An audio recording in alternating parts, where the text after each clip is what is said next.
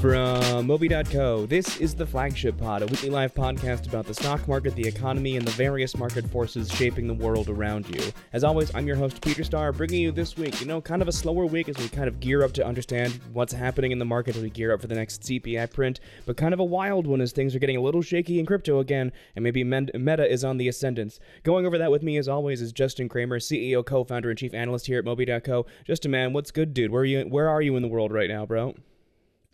Just trying to navigate through the market, but currently located in Colorado. So excited to kind of dive through today a lot of the information that we've been giving to our premium members. And now just want to share kind of more of the information on what's going on, to your point, in the market, whether it be in the metaverse, specifically with Facebook, because I refuse to call them Meta, talking about Silvergate in the crypto market, talking about Tesla and Rivian, what's going on in the EV market, talking about Rocket Labs and the space industry, inflation, economy, nuclear wars, UFOs. There's never a dull moment going on these days. At all, yeah. It's just one of those things where we've been talking about the same things over and over again. It just gets slightly more interesting every week, it feels like. Let's go ahead and just go down the list. So most pressing news first, Justin. Bitcoin's shed $1,000 this morning as Silvergate Capital has A, kind of delayed their end-of-year report, and B, kind of announced worries that they're not going to be able to make it, so to speak. Coinbase and other various crypto exchanges have bailed on payments going to or coming from Silvergate, and the whole crypto industry is getting shaky again. The FTX is the gift that keeps on giving. Dude, what's going on in crypto? Are we getting ready for another bear run here, bro, or what? Yeah, the crypto stuff is pretty nuts right now. So obviously the broader crypto market trades in line in some capacity with the equity markets. It's usually just an amplified version. So if the markets are up, it's up a lot. If the markets are down, crypto's down a lot. But specifically, Silvergate Capital, which is kind of like this neo/crypto bank, is looking at a potential bankruptcy. Nothing is definite yet, but it announced on Wednesday that it's not going to be able to meet this extended deadline, ultimately to file its annual report, and it may not be able to operate for the next 12 months. And so Silvergate Capital is a publicly traded stock that we've discussed before, and them going out of business ultimately spells trouble for a lot of the large crypto exchanges. So Coinbase, Galaxy Digital, Bitstamp, all these exchanges that use Silvergate have actually stopped accepting or initiating payments through the bank. And ultimately, again, more kind of now volatility spreading throughout the crypto markets. Bitcoin fell down at one point up to 4 to 5%. Ether fell down around a similar mark. These, again, are just potentially bearish issues that are happening due to, again, the fallout of FTX and so many other things that when liquidity dries up, volumes dry up, a lot of these companies who don't have super deep balance sheets ultimately are at risk of going out of business. So, long story short, to start 2023, crypto markets had a really good rally. But now with obviously more FTX stuff, related contagions, Silvergate news, liquidity risks, other inflation things that's causing the stock market to sell off. That's why we're seeing, again, this Bitcoin kind of sell off after its peaked in around mid-February. Now for the last 2-3 weeks, it's been headed kind of sideways, if not down further.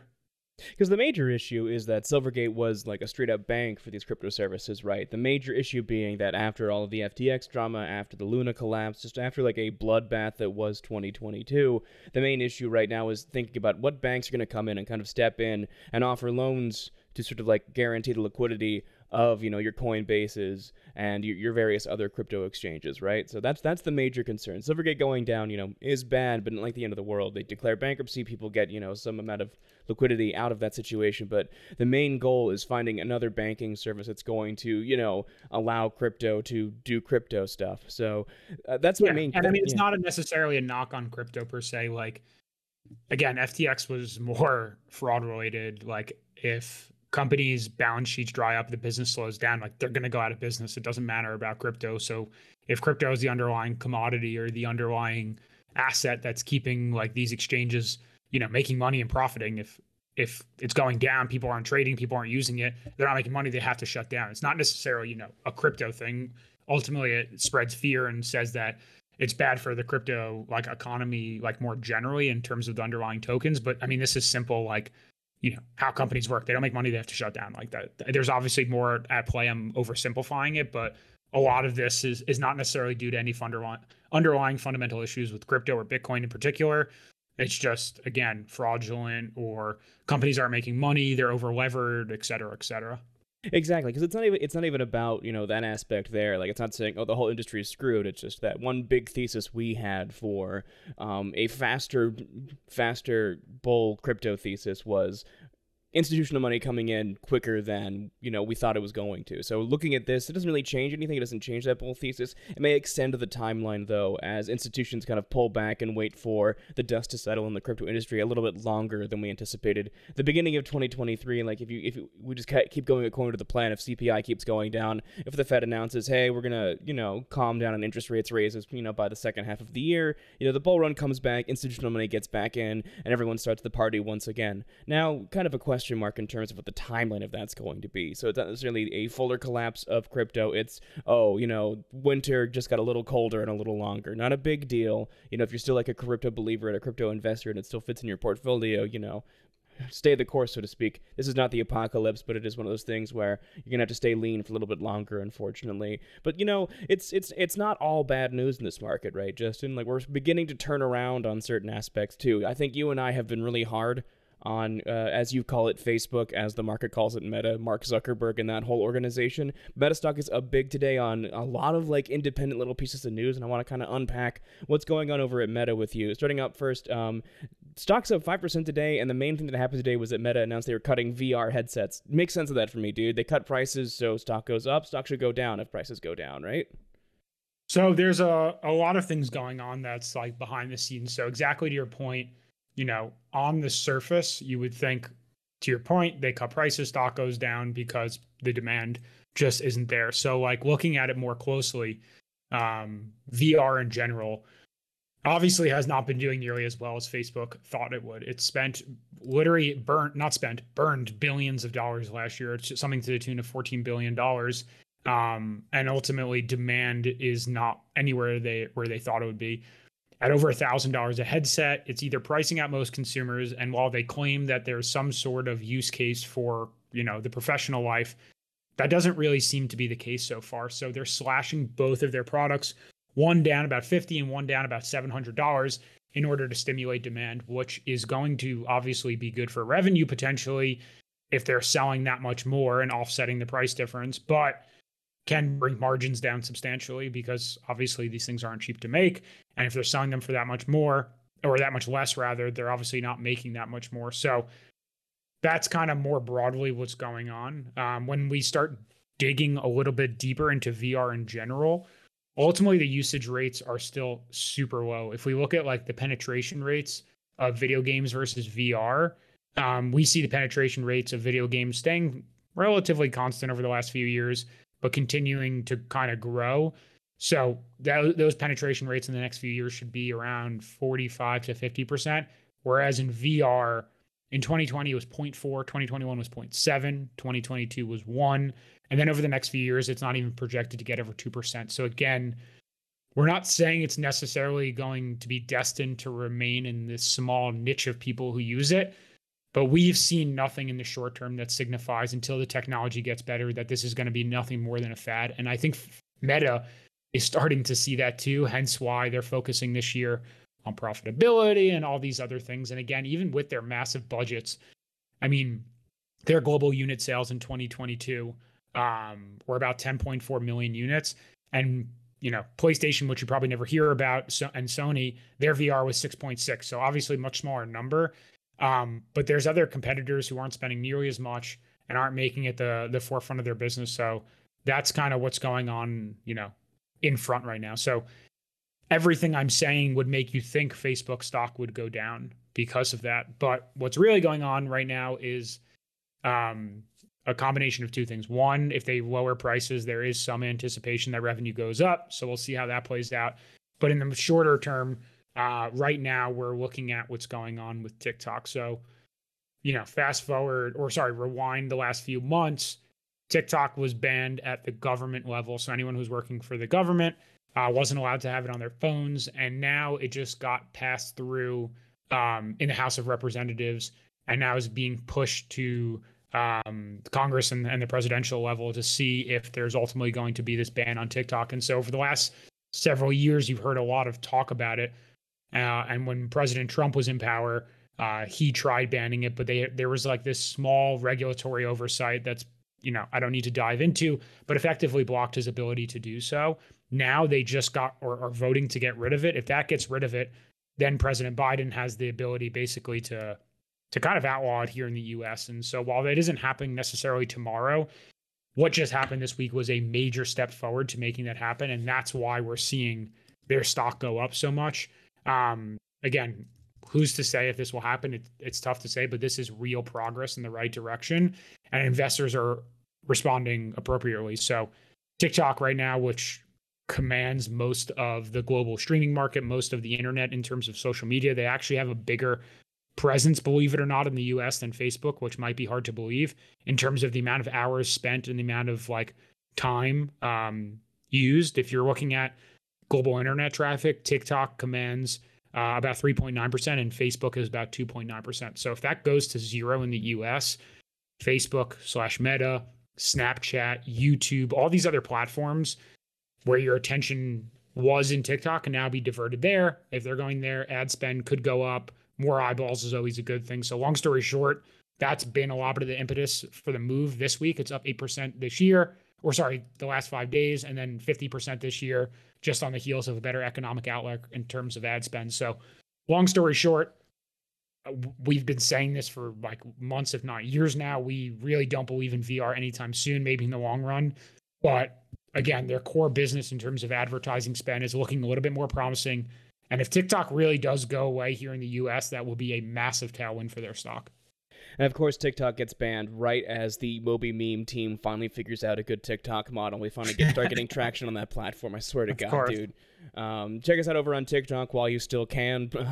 Memes are leaving forever. But audience, also, you heard Justin talking about, stream time and the exact number of hours that happen where people are spending their time online. If you want a bigger breakdown of that, there's actually a lot more to that story. You can also check us out over on Instagram. Moby Meme Guy has been crushing it lately in terms of really distilling the news down to interesting data points and really snackable ideas, so to speak, day to day. So check us out over at themoby.co Instagram as well, because it's probably going to have to be our home moving forward, as our TikTok efforts will leave us homeless sick. Of course, it's not only that too, Justin. I also want to point out that Mark Zuckerberg went back to his old standby stealing.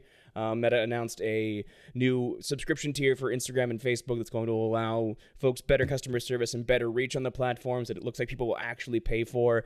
And that happened last week. So just a lot of small, smart moves and just continually just ignoring the metaverse idea as well. Just making sure that we don't make that the forefront, make everything else the forefront. So lots of smart stuff happening over at Meta. Really excited to see how they keep building it out. I can't wait for us to start writing articles about Meta again. That'd be awesome to have a bullish price target on them once more. But there's, a couple of factors we need to see before we really, really lock that in on the analysis side anyway. But let's not harp too long here, Justin. Let's make sure we're talking about the full market. And while it's, reasonably good on the Meta side of things, the EV market got hit a lot, pretty bad this week, Justin, especially the parts of the EV market we were covering. Rivian and NIO both got slammed on various earnings reports, and Tesla stock was down yesterday after kind of a ho-hum investor day, which honestly was a good investor day. It just lacked specifics, really.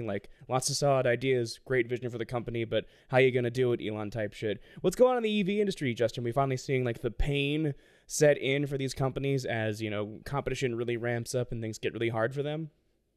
Yeah, it's a really good question, and there's a lot to kind of unpack here. And so for Rivian, Lucid, others, yes, the EV market has been not great over the last year, but this year, next year, the next several years is going to be about cementing their ability to produce vehicles at scale in a profitable way. And so what happened with Rivian in particular, for example, is especially this year, we're trying to see if they can achieve basically a break even on their gross margins. And so what they came out and said is that ultimately they're going to lower the amount that they produce.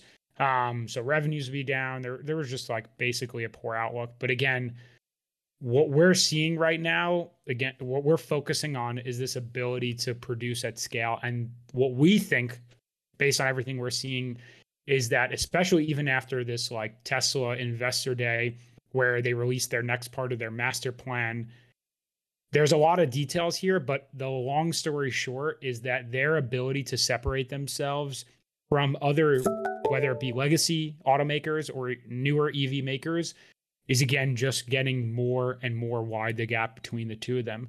And so we won't get into the kind of immense levels of vertical integration, but that's been the focus for us. We've been talking about this for the last few months, if not years.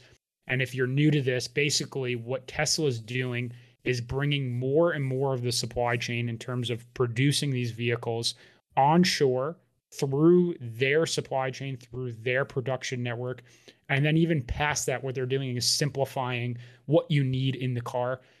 Again, all in order to be able to produce a more profitable vehicle at lower price points for the broader base consumer. Like that is hands down going to be their goal.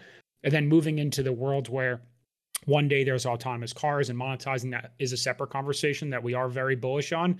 But in the short term, this vertical integration is going to be the biggest thing that we see this year and over the next few years. And so what Tesla is doing in particular that the other people aren't doing is that they're literally about to offset 50% of their costs with this quote unquote next gen platform. And they're doing this in their Tesla Gigafactory.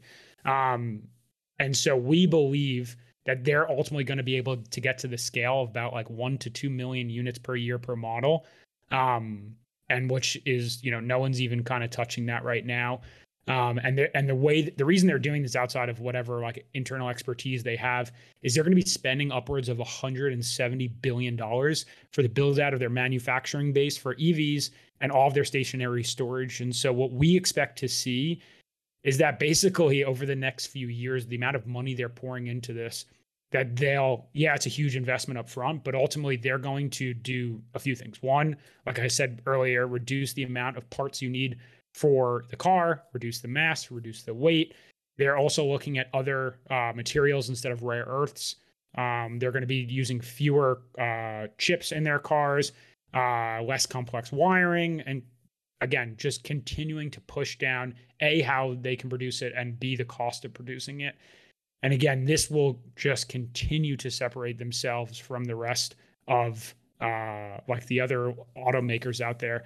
I think there's going to be over the next few years like this really big reckoning where billions and billions were spent on other automakers who, they produced a great car, but the name of the game right now is producing it at scale efficiently. And Tesla's showing again that they're really the only one who can do this in kind of a very efficient manner. So long story short, we continue to love Tesla. We think that as electric vehicles, again, get more and more popular, that they'll be able to produce this at a margin that no one else is showing anytime they can do. And then in the longer run, again, people monetizing their cars via renting them out when they get fully autonomous, connecting it to power stations in their home. Like they just have a very complex plan that they continue to iterate on and ultimately make groundway on. And again, it's kind of just them versus everyone else at this point. No one's even coming close in our opinion. And it really honestly speaks really strongly to, just how much of a bungle Elon Musk's acquisition of Twitter was and just his entire new brand efforts on Twitter, because that's all anyone wanted to talk about instead of there was some really insane news that came out of this Tesla Investors Day that people just kind of it fell on deaf ears because, of all the Twitter nonsense. For instance, they're working on a new way to do their motors that have no rare earths in them, which will dramatically reduce costs. Their factories are going to be A, smaller, and B, a lot easier to automate, which really speaks to them bringing more manufacturing back to America, as well as the new plant they're going to open up in Mexico. That's them working hand in hand with the Biden administration and the Inflation Reduction Act. And it's kind of spooky just in watching, one of our biggest stock picks play out with one of your bigger predictions at the same time, seeing them be smaller, be more localized in their production, and kind of go towards this deglobalization effort and go towards a smaller factory that can go basically anywhere, so to speak, rather than focusing on absolutely giant factories. The Gigafactory is over. It's now these smaller plants that can fit into various other areas of the Inflation Reduction Act's new normal when it comes to green energy. So really solid way of looking forward, really solid way of thinking about scale, and furthermore, seeing how scale can be accomplished in a what is now a more rapidly deglobalizing world economic paradigm, right? Not getting too meta in that or anything, because we have a couple more things to cover, but something to watch, audience. Keep an eye out for those investor reports that show people making their factories more autonomous, making them smaller, and making them more able to be anywhere in the world, especially at a time when the Mexican peso is finally catching up to the US dollar. Like, it's the one currency that's actually doing it. Moving on, though, Justin, like, a lot more to discuss. You and I have also talked a lot about the space investing industry, and it's been, a really good time. We're finally getting to a point where we have the big moment of competition in space happening next week. First of all, we had a really great earnings report for Rocket Lab, our standout space investment. We're really glad we strayed away from Virgin Galactic and didn't invest in any of the other space SPACs, because Rocket Lab's looking at the only one that's going to come out of this pretty okay. We'll always be mad we never could invest in SpaceX, but whatever. We'll get a chance to buy Starlink stock sometime in the next 2 years. But the big one coming up is, with Rocket Lab having its really strong position getting cemented this month, with 2 launches happening here in Virginia, then down over in New Zealand as well, and their Neutron rocket looking more and more likely to get actually produced for 2024. Rocket Lab's biggest competitor has a big launch this week. March 8th is going to be the launch of the Terran R from Relativity Space, the world's first fully 3D printed market. Relativity Space has a huge backlog compared to Rocket Labs. They look really competitive, of course, but they've never actually launched a rocket. So, huge moment here. But Justin, you've been watching sort of the small sat industry as a whole for a while as well. Anything to watch out as this space becomes more competitive, or is it just mostly just sticking to the plan with Rocket Lab and finding other small bets we can actually make? Yeah, I mean, so definitely to your point, like once SpaceX, spins off Starlink or goes public or something, we're gonna love to get involved there. But for Rocket Lab in particular, they're definitely a standout in the small space satellite component. There's definitely some competitors coming up, whether they be public or private. But Rocket Lab is in a really good position, and that's because they to your point doubled their contract backlog to over $500 million, which is pretty insane. And the stock hasn't necessarily responded in the way that we've wanted so far, but in the last 3 months, it's still up 5%. So it's starting to make the right kind of headways. There were some hiccups along the way due to weather and some other things that ultimately pushed out their launch schedule. But again, this $500 million kind of contract backlog has been what we're most excited about so far. And furthermore, what's really cool about it is Rocket Lab is also getting paid by Apple as part of this. So Globalstar is using Apple for their satellite constellation program, Apple's using Globalstar for their satellite constellation program, and then Apple's fronting 77% of the costs in order to build it. And so Rocket Lab is the one who's being contracted to manufacture all of those constellations for the tune of I think it's $145 million. 43, but whatever. Yeah, and their payment is upfront guaranteed for the most part. So that's a pretty unique competitive advantage that these small satellite providers are not getting elsewhere. That gives us some really good hope for the short term as well as long run. We have a pretty modest price target on our website. We've seen Goldman, Morgan, Stanley, JP Morgan, other people put out much more aggressive price targets, and we definitely think we can get there eventually. And to your point about Terran 1, the fact that it's completely 3D printed is pretty nuts. And some of these, and Rocket Lab's working also on 3D printing. But that's really going to be a huge thing for them in the long run. We also saw outside of that, they're looking similar to like SpaceX to do these like reusable rockets. They were, long story short, trying to use a helicopter to catch it on its way back down, which feels like a Tom Cruise movie in terms of like these Mission Impossibles, but it ultimately landed in the ocean accidentally, and it ended up being perfectly fine, which is a lot cheaper to ultimately use than to try and catch it and manufacture it with a helicopter. So yeah, that's ultimately a kind of loss or a mistake that ended up being a net positive for them. So long story short, we think that their rocket program is going to ultimately make like this medium launch space super competitive over the next few years, and we see them being a huge winner. Ultimately, their backlog is all but guaranteed, and now we just have to sit back and watch them execute. Exactly. And audience, if you want a better understanding of why we're not super worried about Terran, it comes down for the exact same reason that they can actually land a rocket in the ocean and have it not be a big deal. It's because that Rocket Lab has focused really heavily on a new kind of material for making rockets, which is a kind of carbon composite material that goes in with like your classic aluminums. Aluminum's great, but it dents super easily and can kind of break apart. And it's one of the main reasons rockets explode, right? But carbon composite allows for like a water landing and will also allow for Neutron to take a lot more of a beating, so to speak, and have a lot more like pressure differential. So ultimately, Rocket Lab's smart design is going to help them win out here. And one major reason why the market did not react super well to Rocket Lab doubling their backlog year over year is that competitors like Relativity brag about having a $1.2 billion backlog. A backlog for a company that has not launched a rocket is not a real backlog. Rocket Lab's getting paid in real money, and Relativity Space is currently getting paid in promises and fingers crossed situations. So that's the main reason we're still bullish. Like, there's real money here, there's real investment here. We're going to keep it conservative because that's kind of our beat. Like, if you want to go all in on Rocket Lab, I won't stop you. I did. But our price target reflects more like, if inflation, bears out, industrials are going to get punished, especially more growthy industrials. Like institutional money is not going to hit Rocket Lab until they hit $10 a share, which is why you see institutions being like, yeah, our price target's $10 a share. We just want them to get there. We want to help push them there, so to speak. So great time to get on the ride. Great moment in the stock market too, as we find these winners to pick and choose. Next, we're going to be talking a lot more about who's winning in green energy, because the winners are big time emerging. Oh my God, the winners are emerging in green energy. Thanks, Joe Biden. You're my best friend. But it's a really good time to find these sort of stock picks to win. But Justin, we are going a little bit over time here. Great conversation as always. Amazed we didn't even get a chance to talk about inflation. Super glad we didn't get a chance to talk about inflation. But Justin Kramer, CEO, co-founder, chief analyst here at Moby.co. Any final thoughts from you before we go ahead and read the credits here? As always, solid conversation, my dude. Yeah.